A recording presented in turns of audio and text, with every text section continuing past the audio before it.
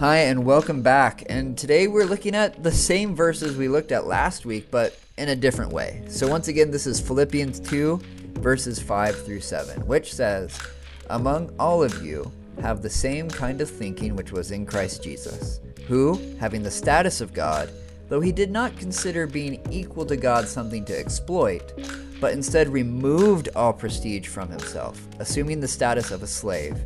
He took on the likeness of humanity and appeared in the form of a man." There is a word in verse 7 that has caused all kinds of debates and built entire theologies, and that is the word keno. Keno has the literal meaning of to make empty.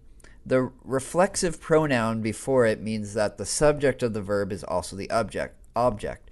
In other words, whatever is doing the action is doing it to itself. And this is why you will find many translations saying something like, "He emptied himself." And that has led many to wonder, well, what did Christ empty himself of? And this has led to great speculation among scholars. Does this verse mean that Jesus had to become something less than fully God? And if he did, which attributes or abilities did Jesus set aside? Yet all of that speculation is built on a faulty foundation. It's important to note that there is no mention in Philippians of a loss of divine attributes. Instead, the focus that Paul has is on the change in Jesus' morphe. And if you remember last week's discussion, morphe is about the essence or nature of a thing.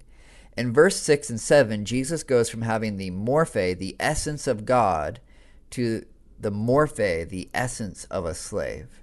So what does that exactly mean? Well, there are two essential keys to unlocking what Paul is trying to illustrate. First, an important bit of historical context that we need to know is that the city of Philippi would have been an honor-shame culture. And that means that having the most important thing to a person is to have the most honor, right? Titles and social status was everything in this city. The other key is the verses that come before.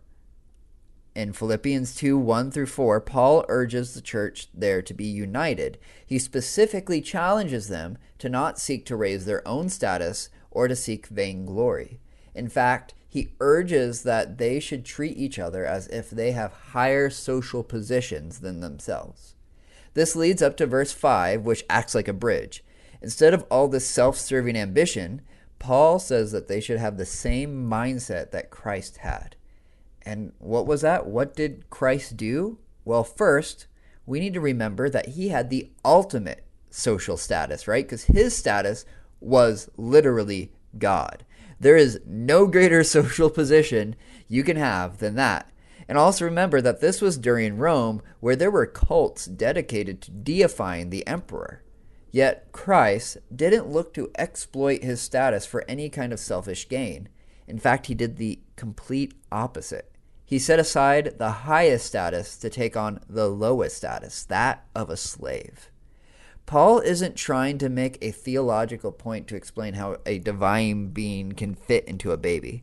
He is making a sociological point, saying that the way we should think when it comes to class, social status, prestige, rank, or whatever is the same as Jesus.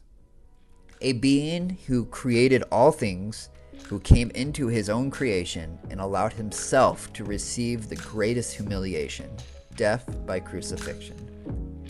This incredible act of humility stands as the example par excellence of how one should live. This should not lead to followers of Christ feeling despair over what seems like an impossible task. Instead, it should teach those who call Christ Lord to see his incredible love for his creation. It should amplify our appreciation for Christ's sacrifice when we remember that he chose to empty himself while we were still sinners.